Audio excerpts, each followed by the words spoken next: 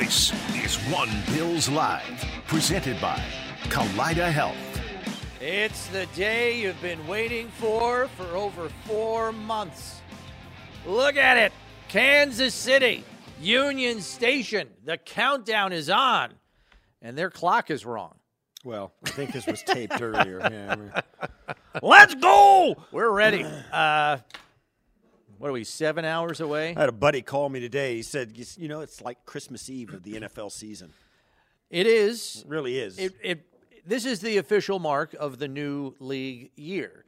A lot of people, technically it's the start of free agency. That's when the new league year begins, as far as having your books done and getting your under the salary cap and all of that. That's bookkeeping stuff. But this is about where the rosters begin anew. Yeah. This is the football end of it. This is fun. Now, free agency is fun. And a little bit of a peek into the future of your team. But here's the thing.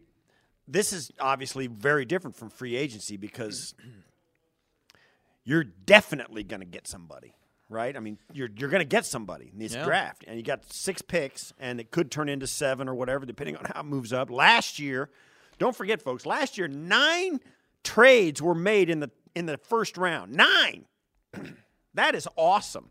Yeah. And so the first one that happens, the mock drafts all go out the window anyway. But last year, most of those 9 trades happened later in the round after pick 20. Right. With the quarterbacks in play here, I think the general consensus is more of the jockeying for position will take place in the top half of the round, although the last 6 or 7 picks could get very interesting depending on what's on the board when we get down there later tonight. Yeah. And no doubt the Bills are part of that mix.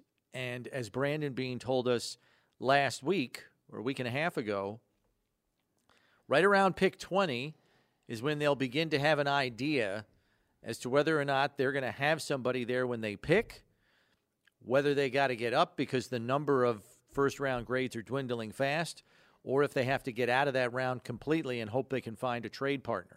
So that's the problem. I think a lot of Bills fans have said it over the conversations we've had. Bills fans would be perfectly happy if they get an extra pick and move out and go to like 34, 37, 40, whatever the pick might be if you trade out of the first round. The problem isn't the Bills' willingness to do it. It's somebody else's willingness to go into the first round. Right. If there's nobody there that the Bills like at that pick, what makes you think there's going to be something there that a ton of teams think is worth that pick? Because of the widest variance of opinion that we have seen in a long time. The deeper you get into the draft, the wider the variance.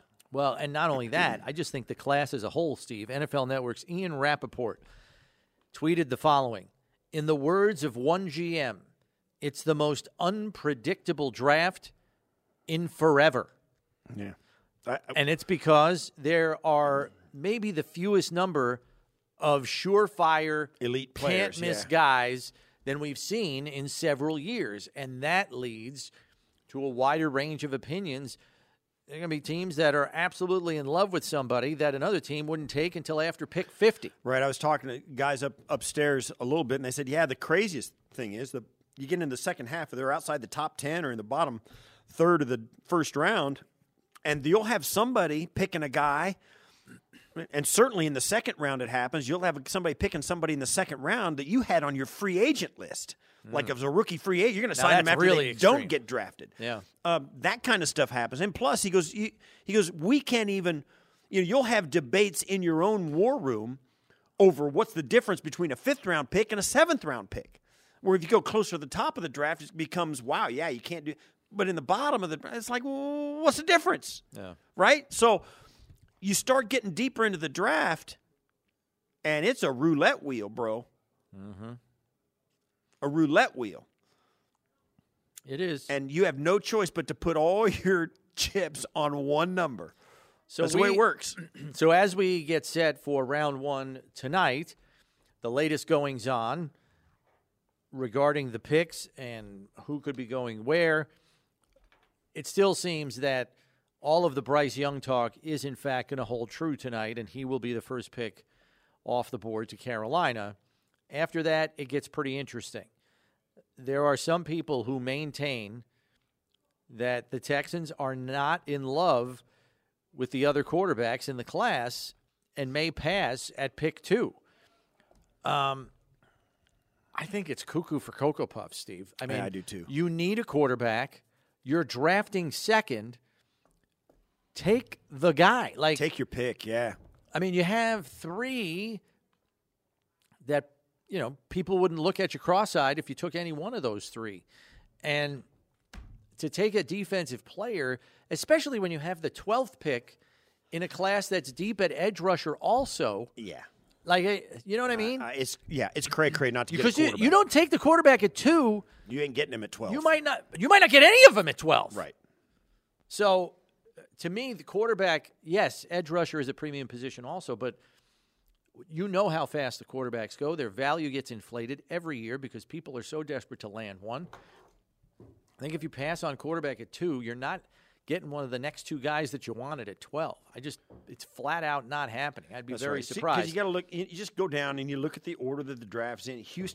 Carolina, Houston, Indianapolis all need a quarterback, and they're 3 of the first 4 picks. Arizona is open for business to trade.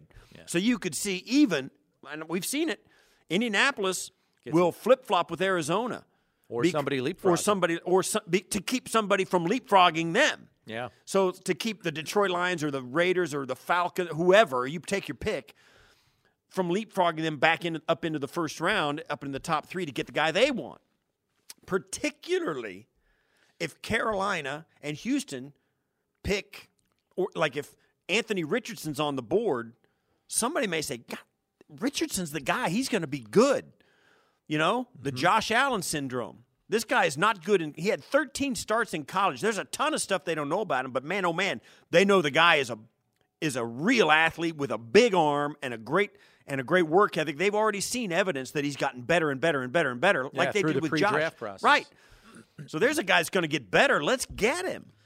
Now, of course, the 13 starts may concern some people because you know who else had only 13 starts in his college career? Who? Mitchell Trubisky. I get that. And yeah, it's a roll of the dice, no question. It is. But you got to know, you did your due diligence. They're all different. I've said it before. They may play the same position, but all 4 of these guys are 5 guys that we're talking about. They're all different guys. So the teams with the ammo to be movers and shakers tonight, Houston with the 2nd and the 12th pick, Philadelphia at 10 and 30, Seattle at 5 and 20. And I want to say there's one other team with 2 picks in the round. Let me look at my sheet here really quick so I can double check on that. It's Philly, it's Seattle, it's Houston. Somebody else have 2 picks in the round? Maybe not. Maybe that's it. Yeah, I think that's it. Chargers were not there. That's it. We're good. That's it. Those 3 teams have 2 picks. Those teams could be movers and shakers just with the draft capital they have at their disposal.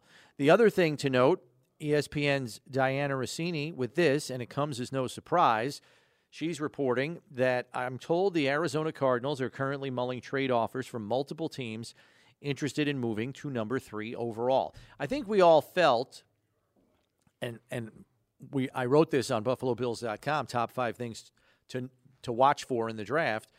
Pick number 3 is really the first pivot point of the draft because even if Houston takes a quarterback 2, that could prompt people to get up to 3 that need one because they're like, oh boy, 2 are already off the board. If I'm going to get one, I got to get up to 3 now. Yeah, because or if Houston takes a defensive player, now there's more quarterback talent to be had. We didn't think that guy would be there. Let's go get him now and trade up to 3. So Arizona is really in the catbird seat here.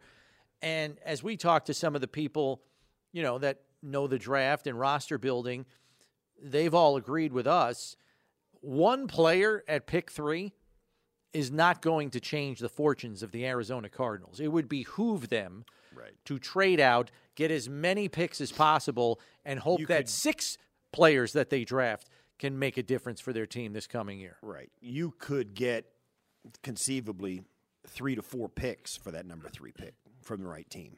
Now I don't know where they're going to be. If somebody's coming from way down the board, like if you got a Baltimore team that wants to come up from 22 and take Anthony Richardson, and say, well, this is Lamar's last year in a Ravens uniform. He's gone after this year, and then we'll roll with him. Then you could have a king's ransom for that. So, I really think Baltimore and Minnesota are kind of lying in the weeds here as quarterback teams. They don't need a quarterback this year per se, but in 2024, I would say the Vikings almost definitely do. They're done with Cousins. Come on. The guy's been productive, but he hasn't won a darn thing in his entire career. Yeah. He's not. Yeah. I mean, he didn't even win the Minneapolis Miracle game. Yeah, that was Case Keenum. Case Keenum did that one. Yeah.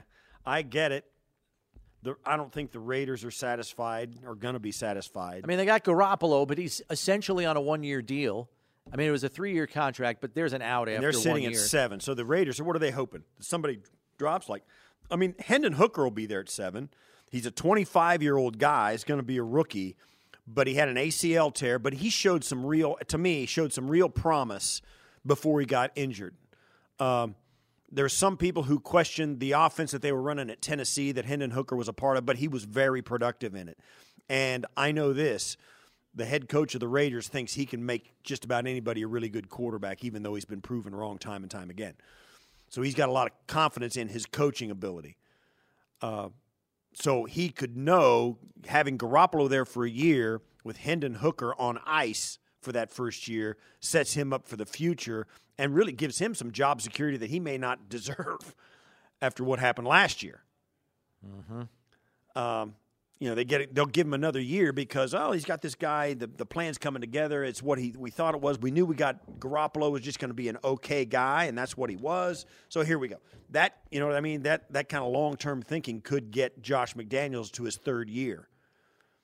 Well, also, let's not forget that the Raiders are not exactly flush with liquidity. They're still paying John Gruden $10 million a year to not coach for them. Right. It was a 10-year, $100 million contract. There's about 4 or 5 years left on that thing. I remember. So, So they fired him. He didn't resign. He's no dummy. He's not going to resign and forfeit $60 million. So they're paying that guy $10 million a year. Do you think they want to fire Josh McDaniels, pay another coach to not coach for them? I can't see it. Yeah. I think he's going to get all the rope that he wants. We have to look at some other things regarding the draft and what could impact some teams' choices. Jaguars starting left tackle Cam Robinson is going to be suspended for violations of the league's substance abuse policy. The number of games that he will miss was not disclosed. The Jags already lost starting right tackle Jawan Taylor in free agency this spring. Now, they do have 2021 second-round pick Walker Little, who was penciled in to be the starting right tackle for this upcoming season. But now he'll presumably have to start on the right side in the absence of Robinson, at least to start the year. Do you think this prompts the Jags to lean a little bit more toward offensive tackle if the value is right at pick 24? Oh, yeah. Right? They got to do something. The draft makes a lot of sense. I mean, they can still go out on the free agent market, but if there was a really good free agent left tackle out there, he wouldn't be there. Yeah. If he was that good.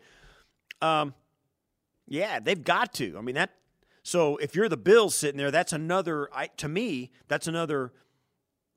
uncertainty that's made more certain by the teams just ahead of you. And I don't pretend to know how many games Cam Robinson is going to miss, but let's not forget last year at this time, DeAndre Hopkins was suspended for 6 games, the first 6 games of the season. So it's a chunk. Yeah, it's a 30-year season.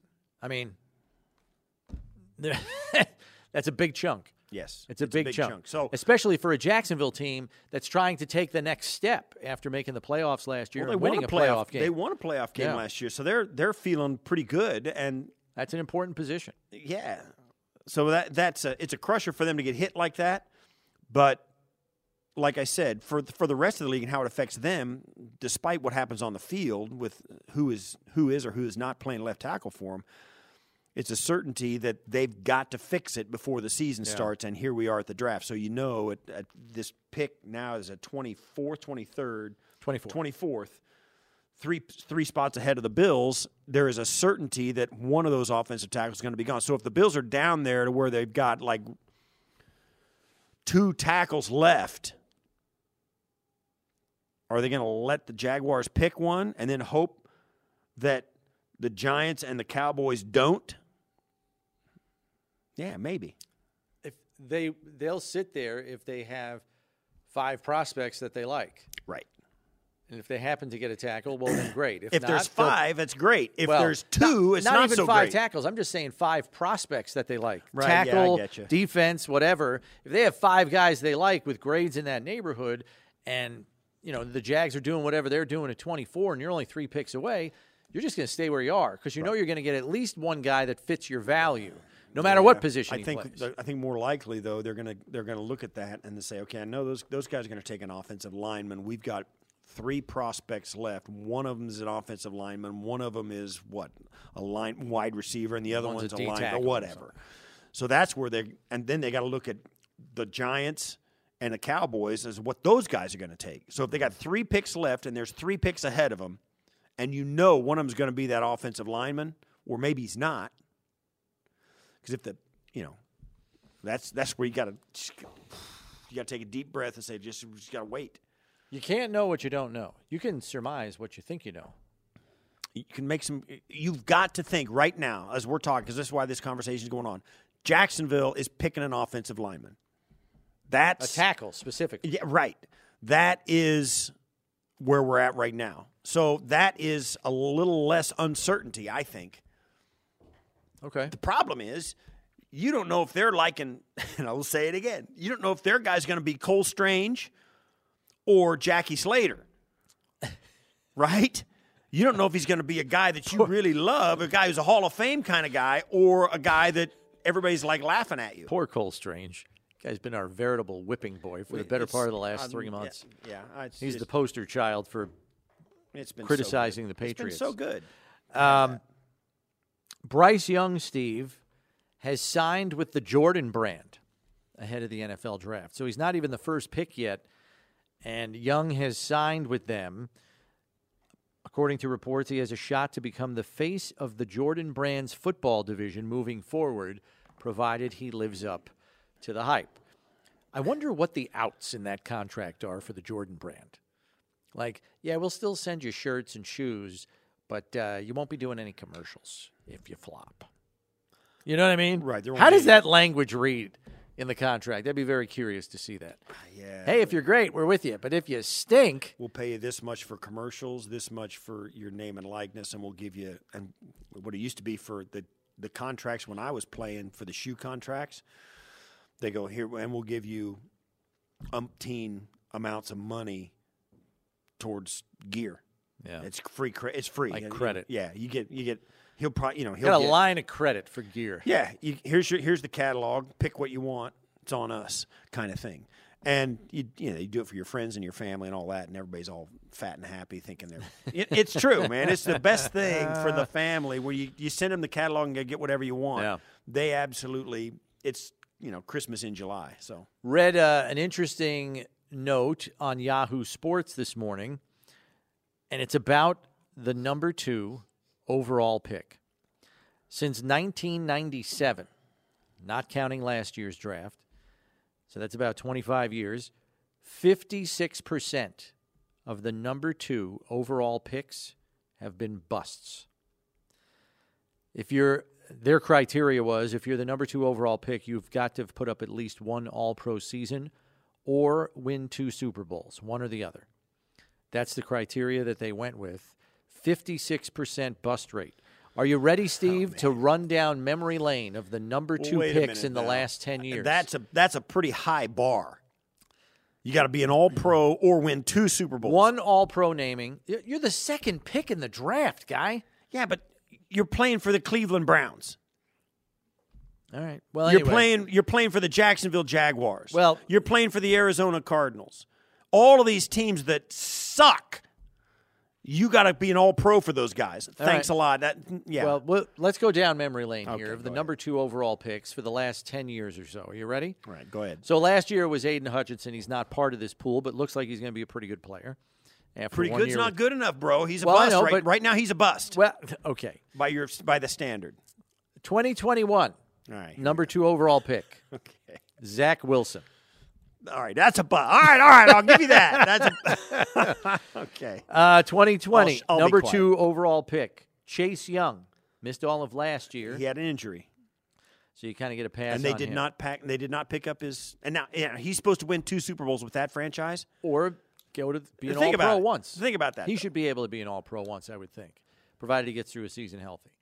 2019, Nick Bosa to San Francisco. Is he a bust? You No, can't. he's been Nobody's an thinking All-Pro. he's a bust. Number 2 pick in 2018, Saquon Barkley. Okay. Injured, but yes, he's a dynamite player. Number 2 pick, Is he a bust? 2017. I think he was an All-Pro that one year he had that he was healthy. All right. Number 2 overall pick, 2017, Mitchell Trubisky. All right. 2016 draft, number 2 overall pick, Carson Wentz. 2015, That number guy, 2 hey, overall. He's won one Super Bowl. Well, did he really win? He was a high MVP level through 11 games of that season before he got hurt. 2015 draft, number 2 overall pick, Marcus Mariota. All right, that's a bust. 2014, All three of the busts, the absolute surefire busts have all been quarterbacks so far. 2014 NFL draft, number 2 overall pick, Greg Robinson, tackle the St. Louis. 2013 I draft. have no idea about Greg, but he did win. If he's with St. Louis, did he win a championship? I don't know if he was there long enough. Okay. What are we up to? 2013 draft, 2nd pick, Luke Jokel to Jacksonville, offensive tackle. 2nd pick, 2012 draft, Robert Griffin III. See, another quarterback that busts. 2011, Von Miller.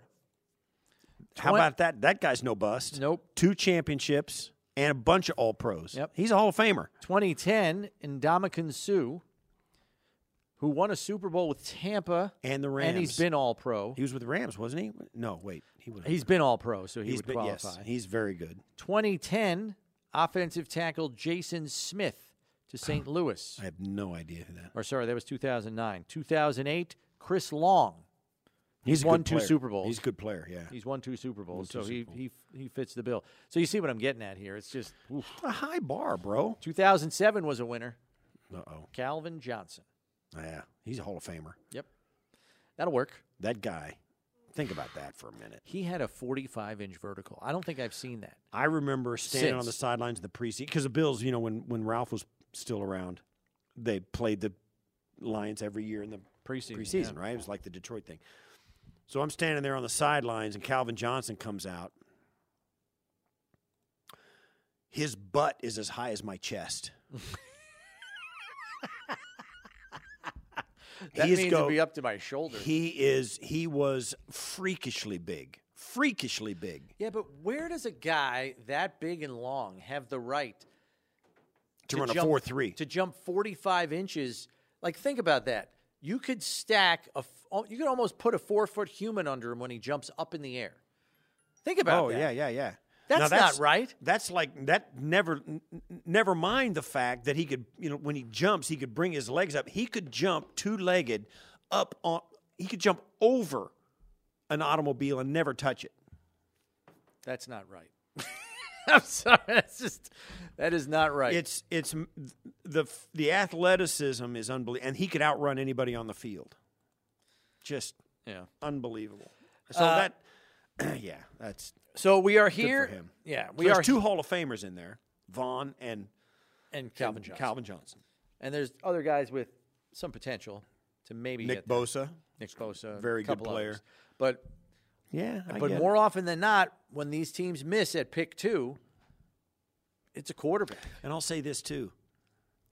Pick 2 is not pick 1. Yeah, and it was interesting because the premise of the write-up said when you're not picking first and you don't have the pick of the litter, but you pick second, the natural human reaction is you're going to press. You're going to press a little bit. So, well, we didn't get that guy, but we got to get the next guy. And then you press and maybe you force the issue. Maybe. That's some of the theory involved there. I don't know how legitimate that is, reach but for somebody or you just automatically press because you know you're not getting the top guy.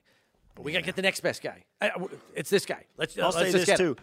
There's something in it, and I think most people can relate to this a little bit anyway, where when you come out as, you can picture yourself being pictured as this marquee name without ever earning it. You show up, right?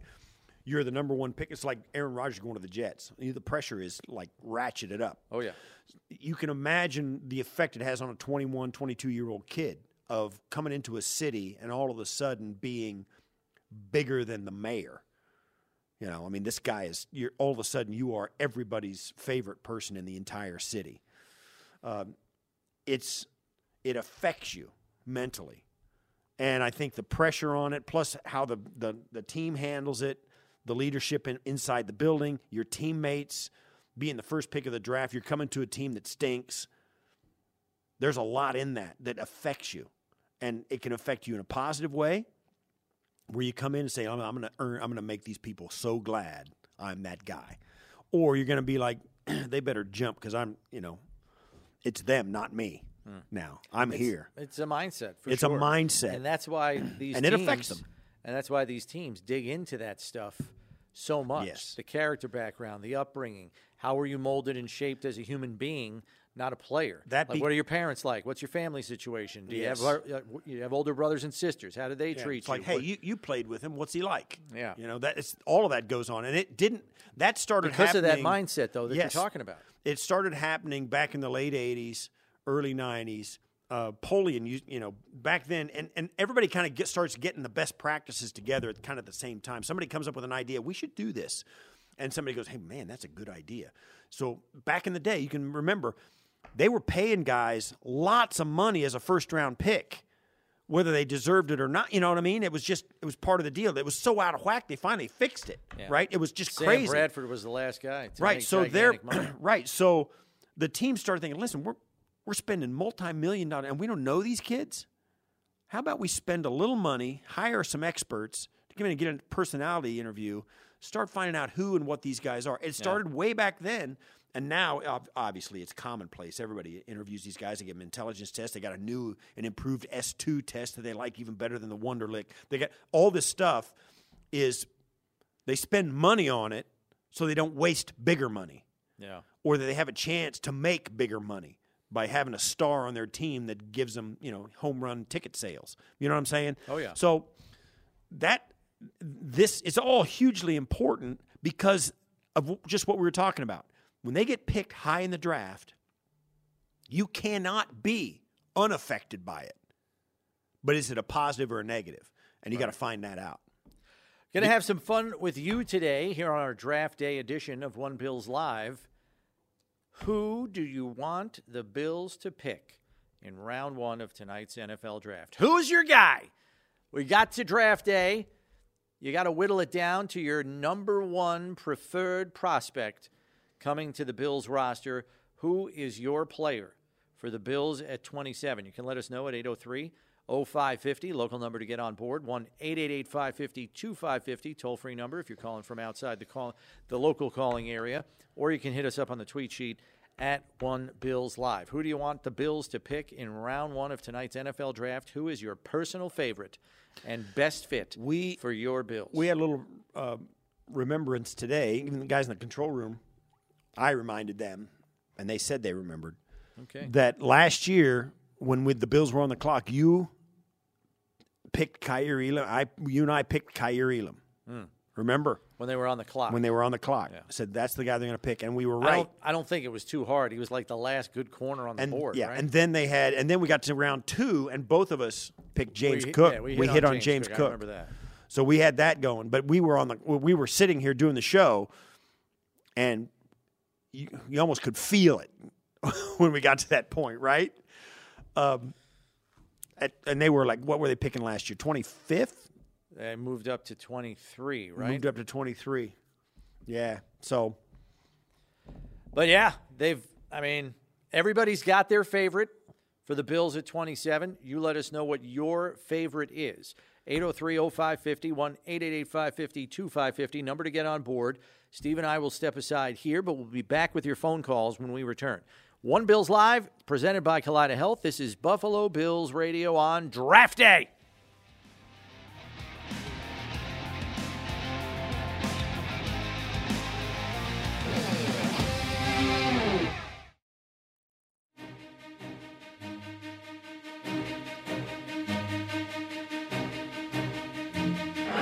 The Buffalo Bills select Welcome to Bills Mafia, rookie. Welcome to a culture that has turned what was once an afterthought into a destination.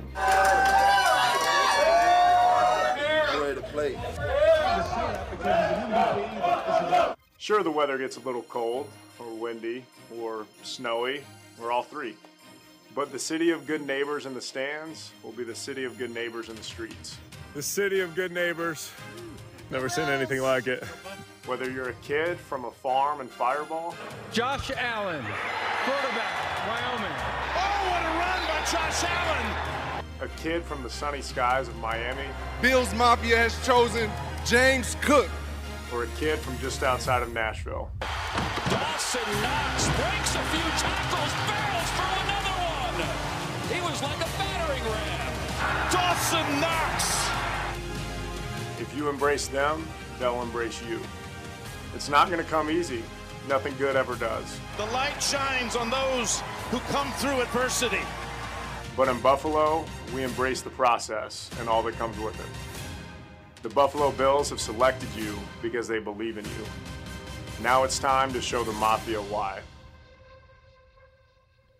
No, give me the chicken skin. Let's go! Goosebumps. That was Dawson Knox, and that will be the message to whoever the first-round draft choice is tonight. How about that? It's like every year. And because Mafia, the Bills Mafia, they consider it family, and I've said it a bunch on this show. One of the things about that is that there's a level of affection that fans not only have for their team, like every fan base, but there's a level of affection for each other as you go around the country, as it go Bills. They kind of embrace each other, and there's a friendship, the kinship there that is deeper and more pride-soaked than a lot of other fan bases. They like each other. Certainly there's obvious knucklehead exceptions, but that's kind of the atmosphere in which you come to. And so I say it every year at this time, the Mafia is getting another family member today. And I said it to a guy when the Bills were playing a Monday night game. I think it was against the Packers this year. It was an ESPN game or whatever, and I was talking to a guy I know, Mike Golick, who was from Mike and Mike. He and I were drafted together by the Houston Oilers. And we were reminiscing, and I was asking about his family. He was catching up with mine. And I told him, my wife and I, we've been here ever since. I left you and the Oilers in '86. And he said, so you're kind of, he's talking about me and Jim Kelly and Thurman and, how we live here. He says, you're kind of Buffalo royalty, aren't you? Football royalty. And I was like, no, it's better than that. Oh. I'm family. I'm not royalty. We're family. And so that's kind of put it in perspective for me. And that's what we're getting tonight with these kids. Some guy is going to get, it's like you're going to the pound and you're going to get a new dog, right? I mean, this is it. Let's go. Let's go choose him. Which one? I hope he's a dog, whoever it is. Which one's it going to be? And so is it going to be one of the big guys or is it going to be one of the athletes? So what are we going to get? And so that's the fun part about this. That's why it's like Christmas Eve today around here. Right, and we're asking you what Christmas gift you want under the tree for the Bills at pick 27. Who is your player of preference for the Bills tonight in round one? Leading us off today, Tim in North Tonawanda. What do you got for us, Tim? Oh, I want Darnell Washington all the way, but I think they're going to go after Brian Brees. Oh, Brian Brzee. I've been watching the draft since you had hair and Steve was a rookie. Yeah. And it's been a long time since I've had hair, Tim. So, right. Yeah. Well, that tells you how old I am, too. It wasn't even on TV when I started. Okay, fair enough. All right, Darnell Washington. I will say this, Tim. We know that Brandon Beane loves elite physical traits, and he certainly checks the boxes for that. So I don't think that's an outlandish wish to want Darnell Washington. He's also a big physical presence in the run game as well. Yeah. And you think about a tight end, and you want him to do some stuff. And certainly this guy, Michael Mayer, is a guy that they say is the best tight end. But you talk about the upside, Darnell Washington is upside. He's all upside. I mean, the guy's high ceiling. He's got a huge ceiling. And right away, I mean, you don't need him to come in and take Dawson Knox's place. But if you bring him in the game, all of a sudden you may be running the football right behind him because the guy is big. Or if you're good at it. Or if you're in the red zone, you got two Sequoias to throw to. Right. I mean, Dawson's no shrimp. He's 6'5", and this kid's 6'6". I mean, just throw it up to one of those guys. Let's go back to the phones here. We got a lot of people to get to. Let's go to Rick in South Buffalo next. What do you got for us, Rick? I have Jordan Addison, USC. Okay. I love the kid. I love his route running ability. The fact that he was productive with Kenny Pickett at Pittsburgh, then moved to another system, learned the book. It just says that he has the ability to be prepared right away to play in the NFL. Yeah, what I like about him most is he seems to have that, like, dog mentality. Like, he wants to, like, go get it every single time. He's ready to get in the face of the DB. How concerned are you, though, Rick, that he's still going to be there at 27? I think the way how the board seems like it's fallen in most mock drafts, there's a good chance he will be there. It seems like his 40 time wasn't as great as they wanted it to be. Right. So I think that might help out along in the draft process for him to fall to Buffalo. I think that he's more quick than he is fast, and that often gets overlooked in a lot of front offices. Yeah, that it's a good call, and you're right. Actually, the last mock draft that Bucky Brooks did, which I saw today, he had the Bills taking Jordan Addison.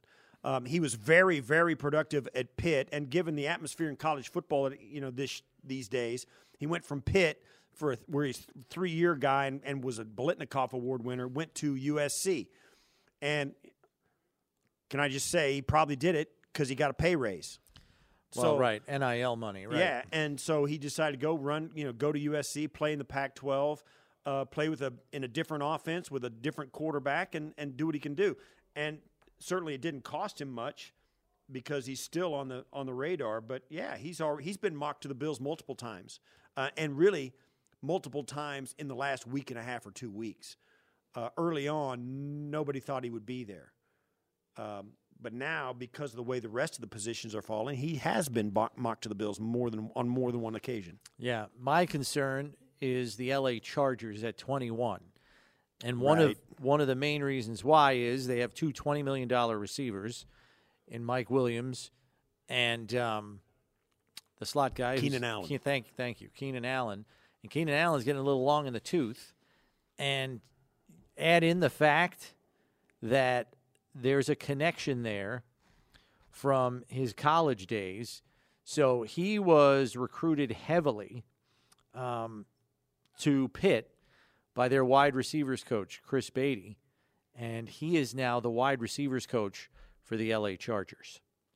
So if there's going to be anybody banging a table on draft night, it's going to be the wide receivers coach for the Chargers who recruited him at Pitt with pick 21. So hopefully he's still there for your sake, but I don't know if he's going to make it down to 27. I hope he does. I'd be happy with him.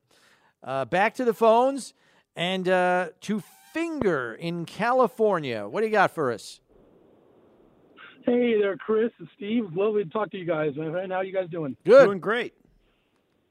Good. Well, hey, brother, I honestly really want to see no picks for Buffalo tonight.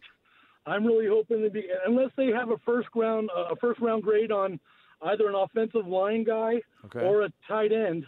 I want to trade back and get as many picks as I can because we could definitely find the talent in the later rounds for sure. Right. I like that on that end of it.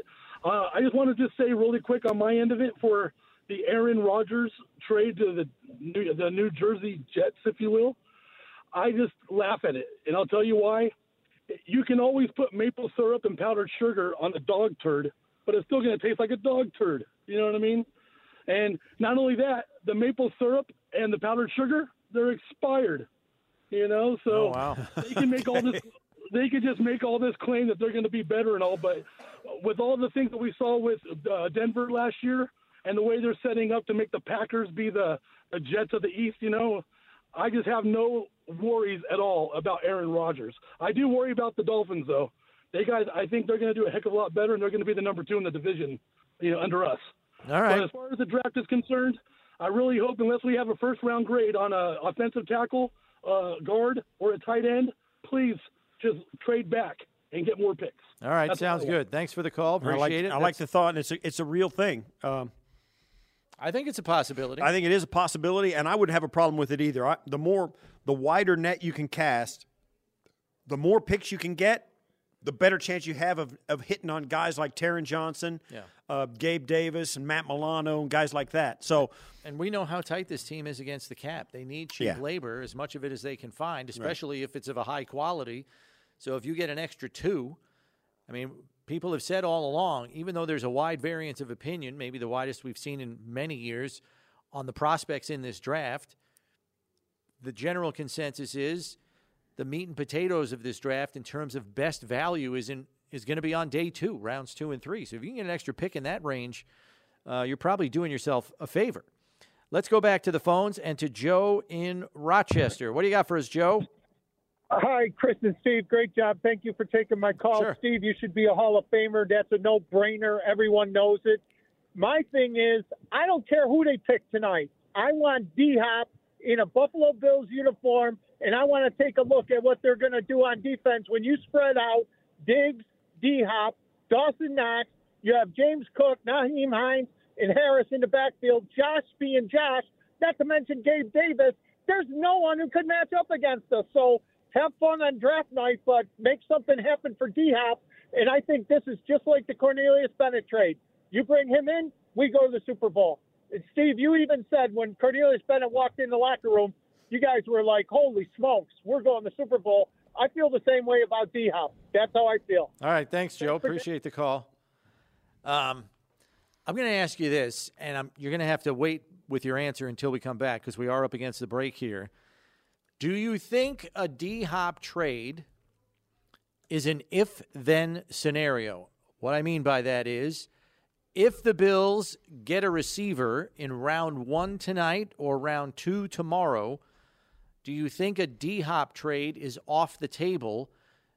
Or if they don't get a receiver in either of those 2 rounds, would that prompt a D-Hop trade? We will have Steve Tasker's answer to that question when we return. Here on One Bills Live, presented by Kaleida Health, it's Buffalo Bills Radio.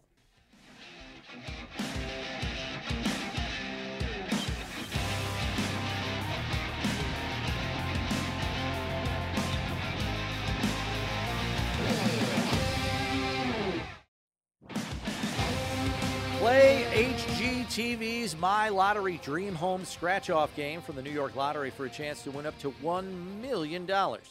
Head to your nearest retailer and find your dream home. Play responsibly, please. Must be 18 plus. I know my wife's going to be grabbing one of those scratch-offs. She watches more home shows than you can shake a stick at. I like them. The amount of spin-offs on HGTV is out of control. Fixer Upper. Now they got different. It all started with This Old House. Well, yeah, Bob Vila. Bob Vila. But now it's, he's the godfather of home right shows. Now it's Fixer Upper with. Now they're combining. They're combining casts from different shows to work on a project together, Hometown Makeover or something. And then it was what was the other one where they did the move that bus? Oh yeah, they redo a home in a weekend. Or something. What is it? What I can't remember the name of it. And Extreme Home Makeover? Extreme Home Makeover, that's it. And then you've got This Old House. You've got Love It or List It, where they fix it up and they change it, and they either love their old house. Property Brothers. Property Brothers. Doesn't end. It's great. I love that stuff, though. No. I really do. I can't get enough of it. I can, because I get too much of it. I do get impatient. Just show me the before now. Oh, my God. You should watch it with my wife, because she says the same thing. Oh, my gosh. Just get to the end. Yeah. Of course. And then the worst part is that gives every woman out there the belief that any husband can do a complete room and remodel it in a half an hour. What I do notice about that, though, because they with Chip and Joanna Gaines with their Fixer Upper. Yeah. And then same thing with the Property Brothers. For sure with Love It or List It. I know all these shows. I can't believe it. Anyway, so they get this house. Playing and they your got, hand here. This is our budget. So they spend whatever. They spend $50,000 renovating it. Okay? Yeah. I'm not kidding you. They spend $75,000 staging the thing. Yeah. They bring in $200,000 worth of brand new furniture and put it up there. They got a Van. Look what you can do with just $50K. They got a Van Gogh above the fireplace. The fireplace costs $2,000. The Van Gogh costs $5 million. But it makes the house. You know what I mean? That's what they're doing. The furniture costs more than the renovation does when they stage Smoke it. and mirrors. It's unbelievable. Yeah. They got like a $10,000 dining room table and they're sweating over $500 difference on the countertop prices. I'm like, what are you talking about? So there's a little bit of that going on. Steve has given this a lot of thought. There's What a I'd little bit like of to that give him going more on. thought to, though, is the question we asked before the break, which was, do you believe a DeAndre Hopkins trade is an if-then situation? The situation I posed to Steve was, if the Bills do not come out of round 1 or 2 with a wide receiver, is the trade then on? And if they do get a receiver in round 1 or 2, is the trade off? You think it's do you think a trade is predicated on whether or not the Bills can get a receiver in one of the first 2 rounds? Yeah, I think it might. I think a little bit, yeah. I don't think it's going to be like a flipping of the 1s and the 2. Like if the Bills give Arizona the 27 pick and Arizona will give them the 34 pick or whatever it is. I don't think it's quite that high because Arizona's got 34 and the Bills have 27. It would take about a third round. I think it would probably be if the Bills don't get one at 27 and if they don't get one at 59, then maybe, the next pick, the 91 pick, maybe that does go to Arizona for D-Hop. Okay. But by that time, I think it's going to happen this weekend. If the trade's going to happen this draft, if it's going to happen. Okay. And I do believe there is an if-then kind of scenario going on. All I right. think the Bills, sure, they'd love to have D-Hop on the team, and I think D-Hop's better than anybody in this draft. Right? He'll help them faster than any drafted player, even if he doesn't play as long as that drafted player could, right? So I think, though, the money's an issue, and fixing that would be not insurmountable. But I think it does I think it is an if-then. If the Bills don't get one of their guys at 27 or one of their guys at 59, then, I think the D-Hop thing might happen. Okay. I'm inclined to think that as well, but we'll just have to wait and see. But I think you're right. The cheap labor thing's big. Yeah, moving back. Yeah. In the meantime, we go back to the phones to get your answer as to who your pick for the Bills is at 27 tonight. Who's your favorite? To John in Buffalo we go. Who do you got, John? Yeah, hi, guys. I'm going to give you a mini quiz real quick, okay? All right. He was picked the smartest football player in college, and he won the Butkus Award. And he's a defensive player. Who you got? I believe that's Jack Campbell. You got it. You got it, brother. Right on. That's my guy. He's a Matt Milano / Edmonds clone. Even Jay Skursky said that he's about as close to Edmonds as we're going to get in this draft. He's my pick. I know you guys love offense, but I'm going with that kid. If he's available, I say we grab him. What do you think? I like him. I wouldn't have a problem with it, but I'll say this. Him being the closest thing to Tremaine Edmonds in this draft doesn't say much because everybody else in this draft's a smurf at linebacker. Right. Except Drew Sanders. I would say that Campbell is not quite the athlete that Tremaine Edmonds is, but I think he's got him beat on natural instincts in spades.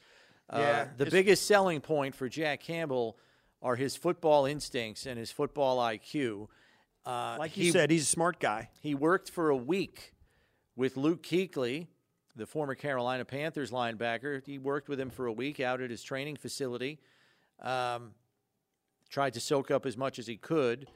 I like Drew Sanders a little bit better than Campbell. I think he's a little bit better athlete, and I also think he's a two-position player. Now, I could be way off on what his value is. Who knows? But I'd be happier with him at 27 because I think he gives you more. And I'm very interested to see where we're headed with Sean McDermott and this defense with him calling it. We've got Taylor Rapp in here. He may be playing a third safety role.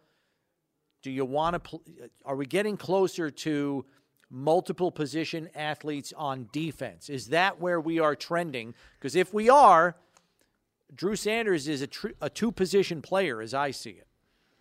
Yes, I agree with all of that. I think there's a question as to how different the defense will look and the scheme it will run, because they never changed personnel when in down and distance under Leslie Frazier.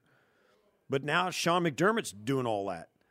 Are they going to be more willing to put different personnel groups on the field? Are they going to be dictated by their roster to put more combinations on the field to match up with teams, or are they still going to be this nickel defense, and that's it kind of thing? Whether that was Leslie Frazier, whether it's Sean McDermott, whatever, we're going to find out. But there's some questions that we don't know the answers to, and those questions and the answers to those questions have a lot to do with what that middle linebacker is going to be asked to do and who's going to be there and how much they even care about that spot. So there's a lot we don't know about what this defense is going to be this season, let alone who's going to line up at middle linebacker. Mm-hmm. We have to take a break here, but when we come back, hour number 2, we'll be talking one of the final mock drafts that are out there, and we'll also be talking about some of the latest rumors that are out there concerning some of the top picks in the draft tonight, round 1, and we'll be doing that with Evan Silva. Coming up next here on One Bills Live, presented by Kaleida Health, it's Buffalo Bills Radio.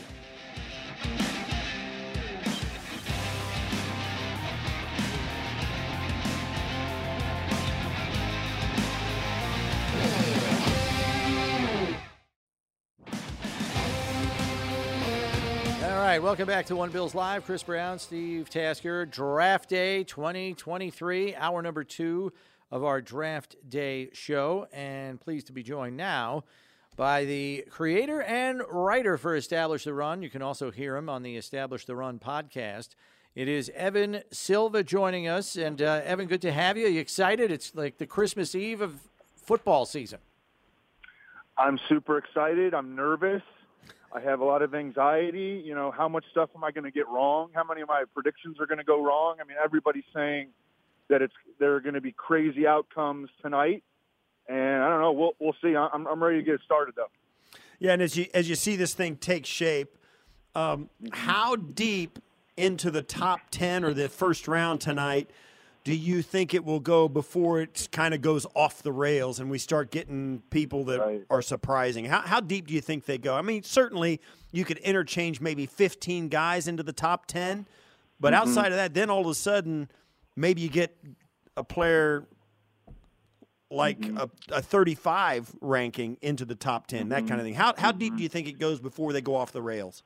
That's a really good question. I think thinking logically, because this is not regarded as a strong draft. I mean, Brandon Bean kind of alluded to that. Jordan Renan, who covers the Giants, was talking about some teams don't even have first-round grade. Teams have first-round grades on fewer than 10 players in the draft. So thinking logically, are there guys worth trading up for? You know, I don't know. You know, so I kind of think that there is a chance that there isn't as much chaos as a lot of people are predicting, and that teams are going to sit and pick, unless teams up top are willing to take discounts to trade down, which I think that the Cardinals might, because they just need picks, period, because their roster is so poor. So I think that there's actually a chance that it might not be as chaotic as a lot of people are predicting, but who knows? I mean, you know, when teams get desperate for quarterbacks, and there are, I think, going to be 5 first-round quarterbacks, you know, teams make move to get the most impactful position in pro sports. Evan, I know in your column that you put up on EstablishTheRun.com about 10 things I think about the 2023 NFL Draft, you were pretty adamant that no wide receiver was going to be drafted before pick 13. I think the general consensus is Smith and Jigba will be the first off the board. My question to you is, we all know this is considered a watered-down receiver class, particularly at the top. It's lacking alpha males, if you will.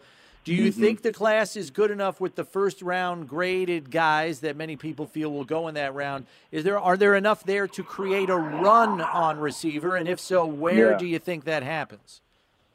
Yeah, so, you know, some of the more plugged-in national reporters and analysts kind of came to a little bit of a consensus beginning last night when Daniel Jeremiah did his mock draft, and he had the Titans taking Zay Flowers at number 11 overall. That was really, really early, you know, and I think a lot of people expect Smith and Jigba to go to the Packers at number 13. I see. To this point, I've been expecting the run to happen in the 20s. Quentin Johnston out of TCU, I think, will be a first-round pick somewhere in the 20s. And then Jordan Addison, a lot of teams really like him, and I think the Chargers at 21 make a lot of sense to him. I think it'll be a little bit more spread out, but I do think that the Bills at 27, I think that they might be the end of the run, actually. This draft of wide receivers, and we've talked about it a lot, they all kind of seem to be a little bit undersized, except for Quentin Johnston and some guys further, actually way down the list. There's a couple of bigger guys down the list, but the top 10 guys, with the exception of maybe one or two, are all undersized NFL wide receivers. Certainly, they all bring it. All bring something to the table. But what separates one guy from what separates Jordan Addison from Smith and Jigba? What separates Smith and Jigba from Flowers? Because they all are very similar in their size and what they've been asked to do in college. Yeah, I think that Smith and Jigba and Zay Flowers are the true slots. Like, if the Bills are looking for a slot receiver, those would be the guys that I think that you look for. And I do think that they're looking for a slot receiver, although you could make an argument that if the Bills just want to take the best receiver that falls to them, then it might be Quentin Johnston, and then you play him outside across from Gabe Davis, and you work Stephon Diggs into the slot more, which I think that that's a realistic scenario if that's something that they want to do. So I think that so Flowers and Smith and Jigba stand out because they're slot receivers, and Jordan Addison can do a little bit of both. And then I think Quentin Johnston is like the clear outside guy.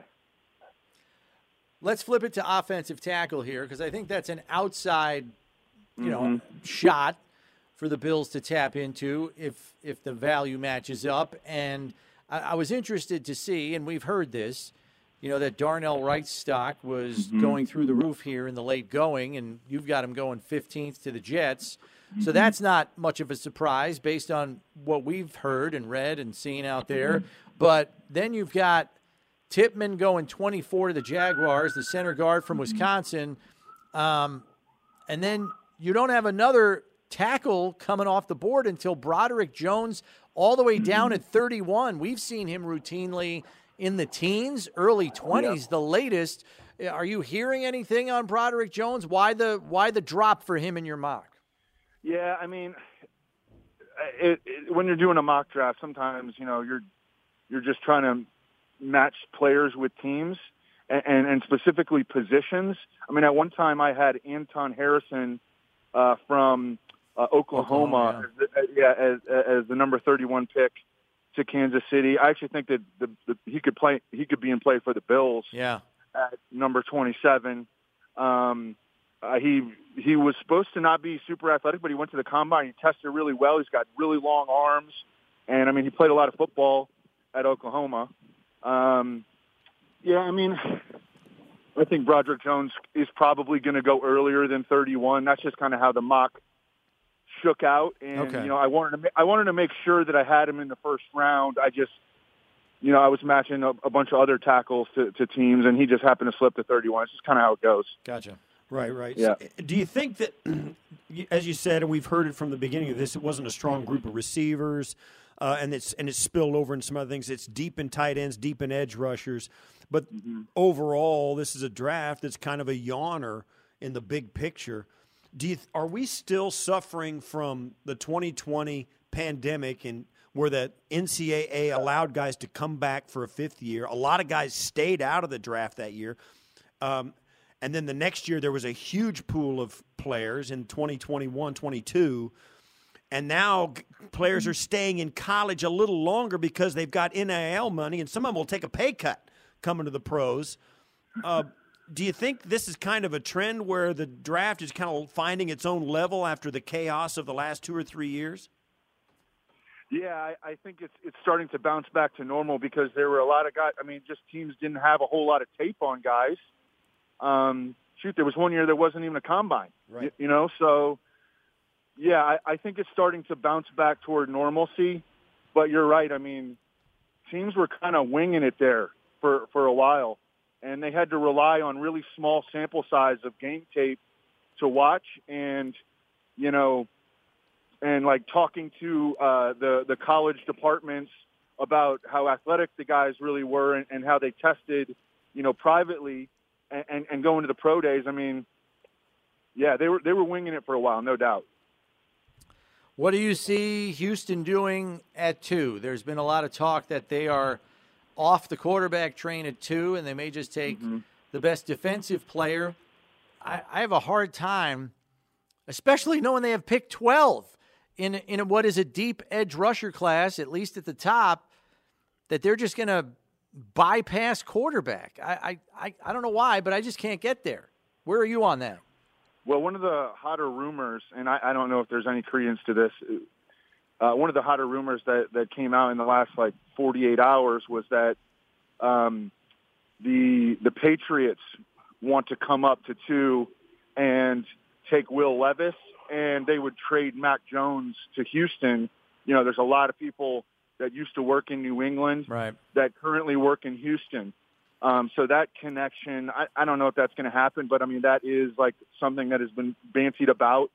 But yeah, I understand. I think that the Texans want to play it a little bit safe though. And they want to make sure they get 2 really, really good players at 2 and 12. And I don't think that they're in love with the quarterback class. So, I totally get what you're saying. Are they really going to emerge from, their 2 top 12 picks without a quarterback when all they got is Davis Mills and Case Keenum? It doesn't make a lot of sense to us, but I don't think that they're in love with the quarterback class. Wow. And so who are they in love with? That's what you really want to know. I mean, they're not going. They probably will not be able to get a quarterback at 12 because they'll probably be off the board unless they're thinking about taking a guy like Hendon Hooker, who's not going to play for the first half of the season. Maybe they could count on him sliding, although I think that's in and of itself is a roll of the dice. What do they do if they're not going to trade for Mac Jones for the number 2 pick of the draft? I don't know. They're not a real well-run organization, and that's been the case for a long time. So, we're trying to apply our logic to them, and it's just I don't think that they're thinking like us. Oh boy. Yeah. Well, best of luck to the Texans. Good Lord. I hope they don't foul it up. Jeez, I'm not encouraged by what I'm hearing here, Evan. You got me even – I almost feel bad for them, or at least their fans anyway, for goodness sake. The tight end class, as Steve mentioned, Evan, is considered to be super strong. We could see as many as 5 tight ends in the top 50 picks. Yeah. Are you if you're a team in need of a tight end, are you waiting on it because the class is so deep, or is there enough separation from the top 2 or 3 from 4, 5, or 6, or 6, 7, or 8 to say, well, let's just get the best of the bunch now? Yeah, I think that there are 6 really, really good tight end prospects, and I think they're going to come off the board because, again, the rest of the class is pretty weak, but these guys are legitimately really good prospects. Luke Musgrave of Oregon State, he made it into Daniel Jeremiah's first-round mock draft last night, and he's been, he's considered the 5th tight end. I think we could see upwards of 4 tight ends go in the first round, and then some other tight ends come off the board early in the second. I think that Sam Laporta is an excellent prospect out of Iowa. He was really productive for 2 years. These Iowa tight ends have been doing great in the NFL. T.J. Hawkinson, Noah Fant, George Kittle. But I think that Michael Mayer is the true alpha stud. He's an excellent blocker. Reminds me a lot of Todd Heap, who played for a long time. Yeah, he was a first-round pick. Yeah, and he was a first-round pick. And I think that his spectrum, Michael Mayer, I think he'll go in the teens, and I think his draft spectrum starts with the Packers at 13, and I think ends with the Lions at 18. I think he'll go somewhere in that range. What position group has the most first-round picks this season? I think offensive line. Yeah, tackles or guards? Will there be some guards taken in the first round? I think that there will be at least 4 tackles, and I think that Joe Tippmann, I'm considering Skoronski out of Northwestern to tackle for now, but Joe Tippmann also could sneak into the first. I think that the Jaguars at number 24 are hot on him, and they need interior line help pretty badly. And they just came out that Cam Robinson, their left tackle, is going to be suspended. So they need O-line help. Yeah, that's what I was going to say.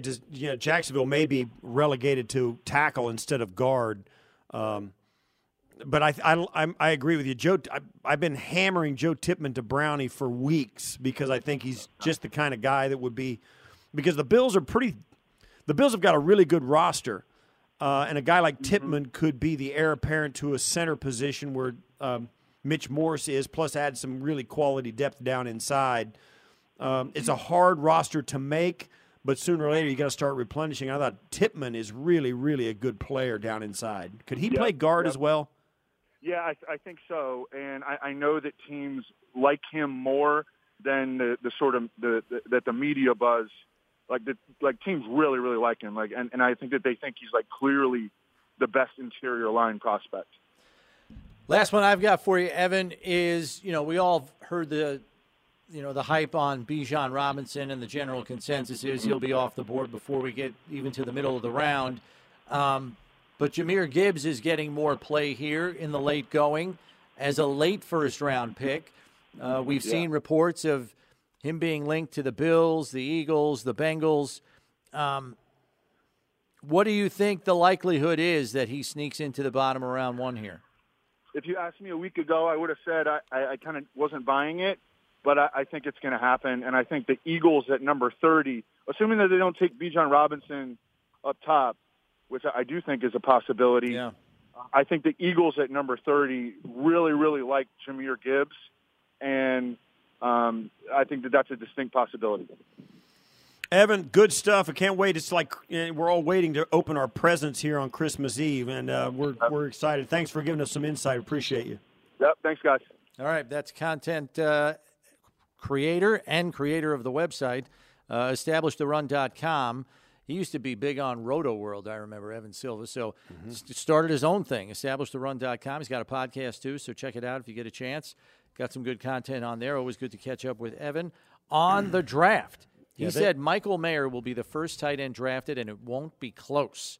Yeah, that was interesting. The most interesting note that he had on Mayer was his RAS, his raw athletic score, was better than Mark Andrews of the Ravens coming out. So I think he gets knocked because he doesn't run like a deer like some of these other pass-catching only tight ends in the class. This guy does everything, and he's still a pretty darn good athlete. Yeah, he's got a couple of tidbits that he, through his mock draft and all the stuff, the research that he's done. There's a couple of guys like the edge rusher from Iowa State, Will McDonald, and the offensive tackle, Anton Harrison, from Oklahoma. He thinks those guys are way higher on most people's boards than guys like you and me think they are. He thinks they're going to go higher than they.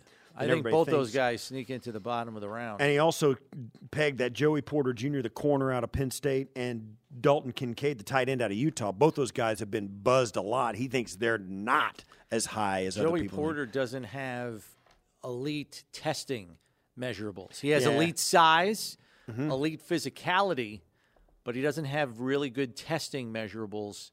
And so I think that's going to knock him down a little bit. So I would tend to agree with that opinion. Dalton Kincaid just checked out medically like a week and a half ago off the back injury. Right. And that back injuries, they're tough, number one. And number two, you want to talk about a wide variance of opinion? Go ask 10 doctors about the same back injury, and you'll get about 8 different answers. The back, if you have, so the medical staffs for all these teams are going to give them give their team a different. Oh, don't touch him in the first round. Oh, this is a one contract guy. His back's going to be breaking down after year 4. Yeah. They're going to have all these different opinions on Kincaid's back. Right. If you get the back disease, you're in deep trouble. Because it is so mysterious, and there's no really easy way to get over it, and it's debilitating if it's. Well, he hadn't done anything since Thanksgiving, so it's a real thing. Now there'll be, and like you said, there's the other side of the coin to that too. Say, hey guys, this guy is a steal. You get it. The back thing is nothing. Yeah. So just go ahead and it's not an issue. So some team will say, oh, we got the guy, right? So, those are the kind of things. That's why you find out at the combine and all of that stuff. And now that he's cleared, I think most teams forget you should treat a guy like that who's been cleared and all ready to go, just like you would a player on your own team who's already under contract who gets cleared. Like, okay, let's go. Let's see what you got, kind of thing. I don't think there's any of that going on with guys who've played in the league who got injured at playing football. It's wrong to project something sinister on a guy in his future just because he hasn't been on your team yet. So teams kind of get caught up in that a little bit too much, I think, sometimes. Let's get back to the phones and see who your guy is for the Bills at pick 27 tonight. Open line for you at 803-0550. We go to James in Tonawanda, who's been waiting patiently. What do you got for us, James? Yeah, I would want to get Darnell Wright. Okay. And or if he's in like the 23, trade up to get him, or go tight end just so we have a bigger target for Josh Allen. Okay. And is there a tight end you like there? Luke Musgrave. Okay. Yeah, I think he's going to be like the one there. I'm not too sure. The other two might be off the board. Right. And Steve, wish you were in the Hall of Fame. You're a Hall of Famer to us, so we love you. Thanks, James. I appreciate it. You're listen, I don't think we thought Darnell Wright was going to be there when we all started this 3 months ago. Like, yeah, Darnell Wright maybe would. And then we started watching him and says, yeah, we hope he's going to be here. That'd be awesome. I like the guy. We could get him at 27. And then later on, it's like, we ain't getting him. Yeah. We're going to have to trade up to get him now. Because the more we watch him and the more you find out about him, the more it's like, he's too good. He's never going to last. Right. And while trading up is, all good and well, the Bills are not dealing from a position of strength in terms of draft capital. Sure, they could lob in some picks next year and make a trade happen if they really felt they had to do it. But they're not dealing from a position of strength this year with only 6 picks, and they need cheap labor on the roster. And that's why Brandon Beane said, if you're placing a bet in Vegas, the Bills are more likely to trade out around 1 than they are to trade up, knowing they'll have to give up some of the limited draft capital they already have. There's two sides to this coin. We've been talking about them. I see if I can encapsulate them. One, it's a very weak draft, top to bottom. There's not that many players that are really difference makers, even in the top of the first round. There's only 10 or 12, less than 15 guys that most teams think that's a guy you got to take if you're there. Everybody below that is not that. And so there's everybody behind that, you start to get varied and more wide-ranging opinions about everybody who's left after those first 10 or 15 guys. Very wide-ranging opinions. So what happens when you get to the 27th pick of Buffalo, there has to be some team out there, which is very possible actually, that they have a very high value on a guy that's fallen to 27 that you don't have or that nobody else has. Mm-hmm. So there is that possibility that somebody out there thinks there's no way this guy should still be on the board when in actuality nobody believes he should not be on the board, right? You got to find that team and trade them to get extra picks because the guy's a stiff even though they think he's valuable. So there's all this. On one side, it's a shallow draft. Nobody wants to trade. Most people aren't going to want to trade up to 27 because there's nothing worth taking there. But the wide variance of opinions speaks against that. Yeah. So there might be somebody out there thinking, I can't believe he's still there. Get him. Go get him. Right. So both ends of that spectrum make it the wild, wild west out there. It's going to be wild tonight. I think it is. I'll be surprised if it's not. I think the wide range of opinions or the perceived wider range of opinions on prospects than we're used to seeing is going to prompt teams to act. Do you have the courage to stand there and say, I know that guy's really going to be good, but I know, too, that we may be the only ones who believe it, so we're going to sit tight, and he's going to be there at 34 rather than 27. Mel Kiper said this, and you can take what Mel says with a grain of salt, but he's been doing this a long time. He's seen a lot of draft classes, and he said the variance of opinion is so widespread in the scouting community on so many players that if your team comes out of this draft and in 3 years gets an A+, an A-, or a B+ grade on their draft class this year, they all deserve a raise because this is the hardest one to evaluate that they've seen in like 15, 20 years. That says a lot. And I agree with it. From what we've heard and what we said, Mel Kiper's all over, and I would agree with him on that. There's a lot of stuff you don't agree with him on, and he's been wrong as much as he's been right. He's like every GM. But that makes a lot of sense to me. Break time for us here. When we come back, more of your phone calls on who is your guy for the Bills pick at 27. We got an open line for you at 803-0550. Your phone calls next here on One Bills Live on Draft Day.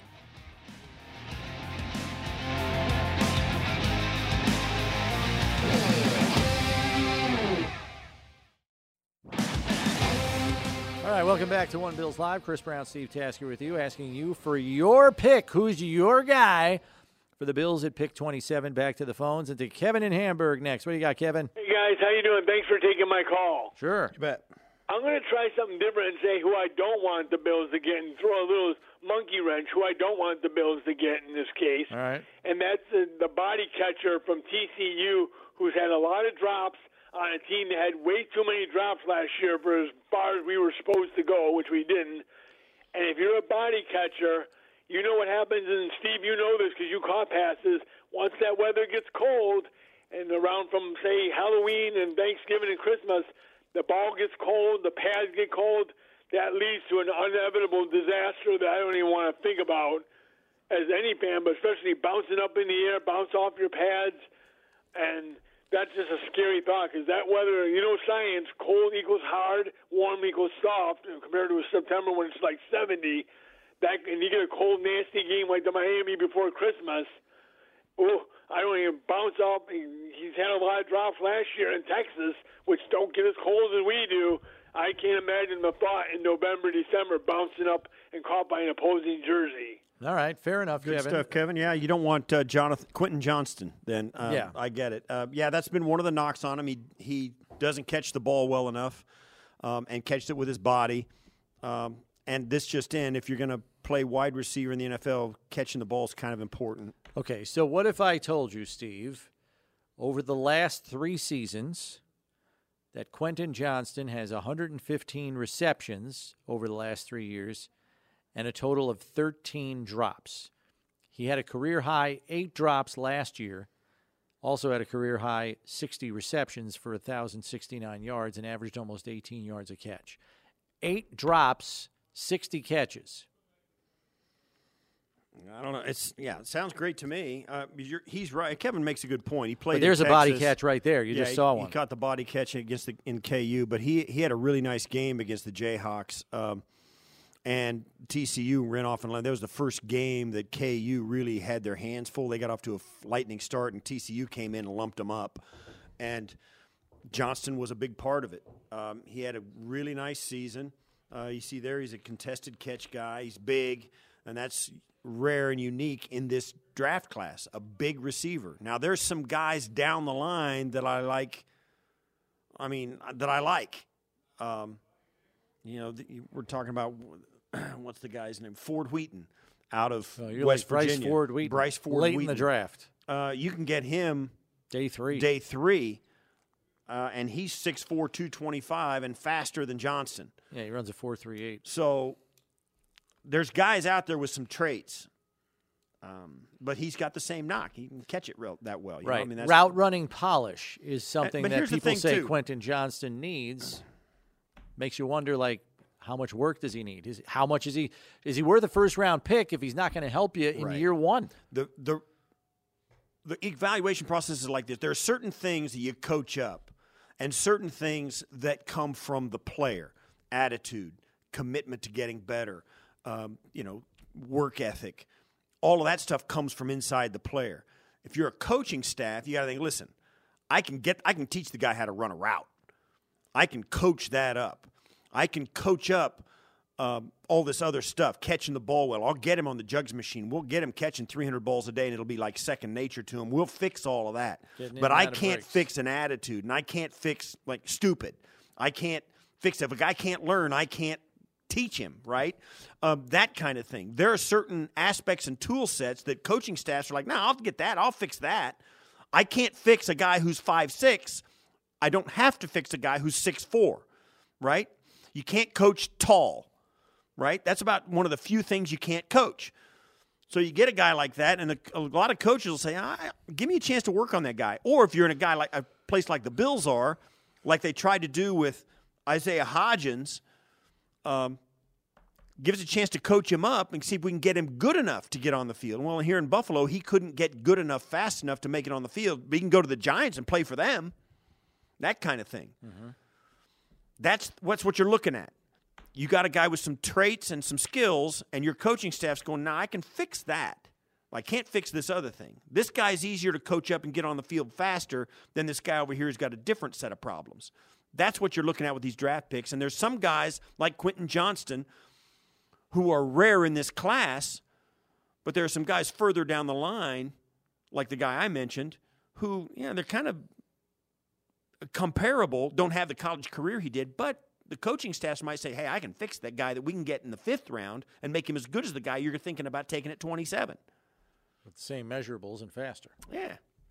Let's go back to the phones. Dennis in North Carolina is next. What do you got for us, Dennis? Hey, what about Buffalo draft Darnell Washington or Dalton McKay from Utah? Because Brandon Bean hasn't hit the tight end in free agency.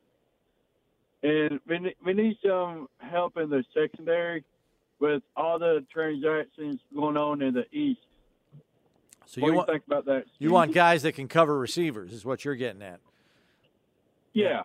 Yeah, you think of tight end or secondary. Or secondary. I get it. A mock I saw today had the Bills taking Brian Branch, the defensive back out of Alabama. Yeah. So that's on the. But I'll say this to you: I don't have a problem where the Bills' secondary is right now. No. Trapp is going to help them. Taylor Rapp. Rapp is going to help them in the back end at safety. They got safety depth. They got corners. Kaiir Elam. They got Trey White's going to come back with a vengeance this year, I would think. Also, Dane Jackson and Benford. Taron Johnson. They've got guys that can play. I think they're as deep and as good in the secondary coming into this training camp, deeper and better than they were last year because they didn't have Trey. They didn't have Trey, and Benford and Kaiir were huge question marks. So I think this year they got to feel really good about where their secondary is. It's a deep corner class. You can get somebody on day 3 that could be a bottom of the roster guy. And this is a deep corner class, so I wouldn't say it's out of the question. Dennis, but I wouldn't put it as high as a priority as you do. I'm not as scared by the roster right now as you seem to be. In fact, I'm kind of encouraged by it.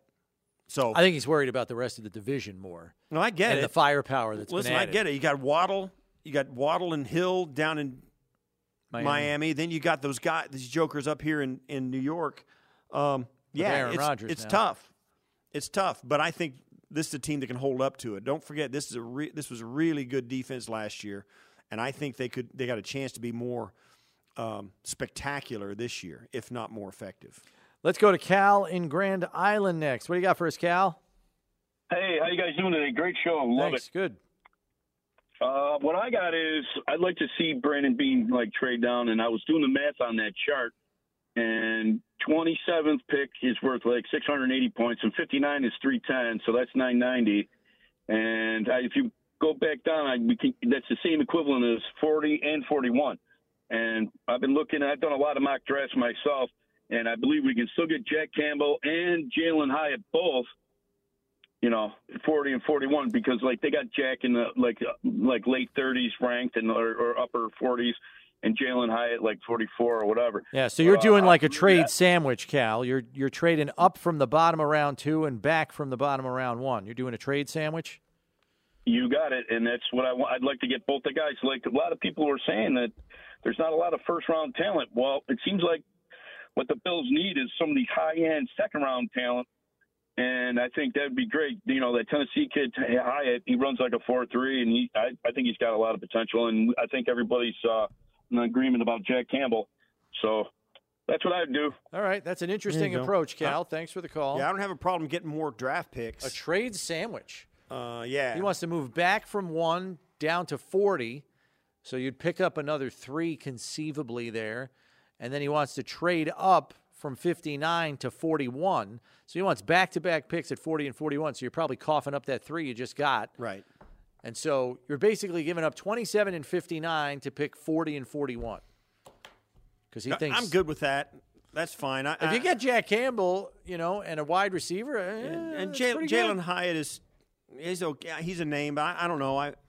I'm having a hard time getting excited about any of these receivers. Well, that guy's only 178 pounds at 6'1". I like the roster the way it is now myself. I know I'm kind of in a minority of that for most Bills fans because I think the more the better.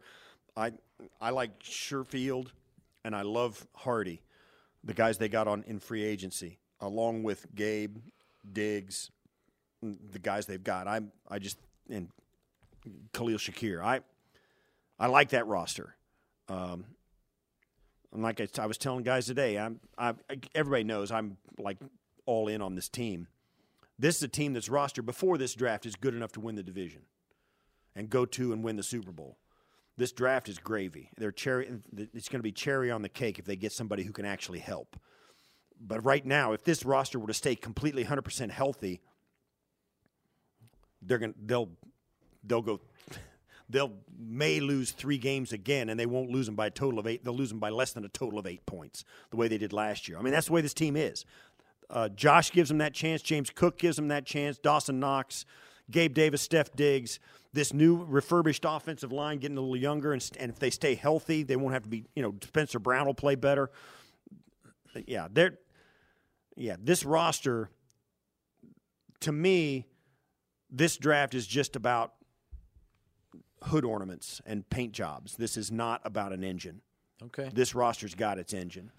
We'll take a break here, take a couple more phone calls when we come back here on Draft Day on One Bills Live, presented by Kaleida Health. It's Buffalo Bills Radio.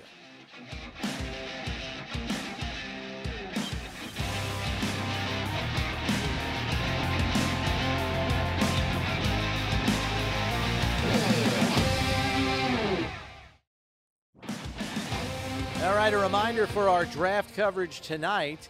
Matty Glab and myself will be providing instant reaction right after the Bills pick. We'll be doing the live stream on BuffaloBills.com, on the Facebook Live page. The Bills Facebook Live page will be on the Twitter handle as well as the Bills mobile app. Matty and I will break down the pick right after it's made tonight. We'll have Greg Cosell, senior producer from NFL Films, joining us to break down the makeup of said player, and then we'll take you straight to the Brandon Beane press conference at the end of night 1, so be sure to tune in on all of those channels. Pick whichever one you wish. Steve, we're going to quickly give our little pod of players that we think could be pick 27. Go. Okay. We believe, Brownie and I, if they pick at 27 instead of trading out or trading up and all that yuck, one of these 4 players, or 5 players in Brownie's case, are going to be a Buffalo Bill. My 4 players are Joe Tippmann, center out of Wisconsin, Jordan Addison, wide receiver out of USC, Jack Campbell, linebacker out of Iowa, or Brian Bresee, defensive tackle out of Clemson. Okay, we've got a couple of overlaps. I, too, had Jordan Addison on my list. I also had Brian Bresee on my list. Additionally, I have Anton Harrison, the Oklahoma tackle. I have Drew Sanders, the Arkansas linebacker, and I have Will McDonald, the edge rusher from Iowa State. There's just a sense that I have that the value is going to be on the defensive side of the ball by the time we get down there. It will be. Yeah. It may be. Maybe there's a run on defenders. Maybe teams are going to start soaking up defensive players rather than offensive players. We've always talked about the arms race that the AFC is and how we kind of get caught up in the wide, all that stuff. Mm-hmm. It may be that these things, listen, the best players are on the defensive side. Let's get one. Right. We are out of time for today. Sorry we couldn't get to everybody waiting on the line for their picks for pick 27 tonight. But everybody, enjoy the chaos that will ensue pretty early in this draft. It's going to be a wild one. Yeah, sure. It's going to be a lot of fun. Brownie and Matt, you're going to be here. I will be watching them. I hope you guys will too. It's going to be a fun night. And then we'll be back tomorrow at 1 to break it all down here on One Bills Live. We'll see you then.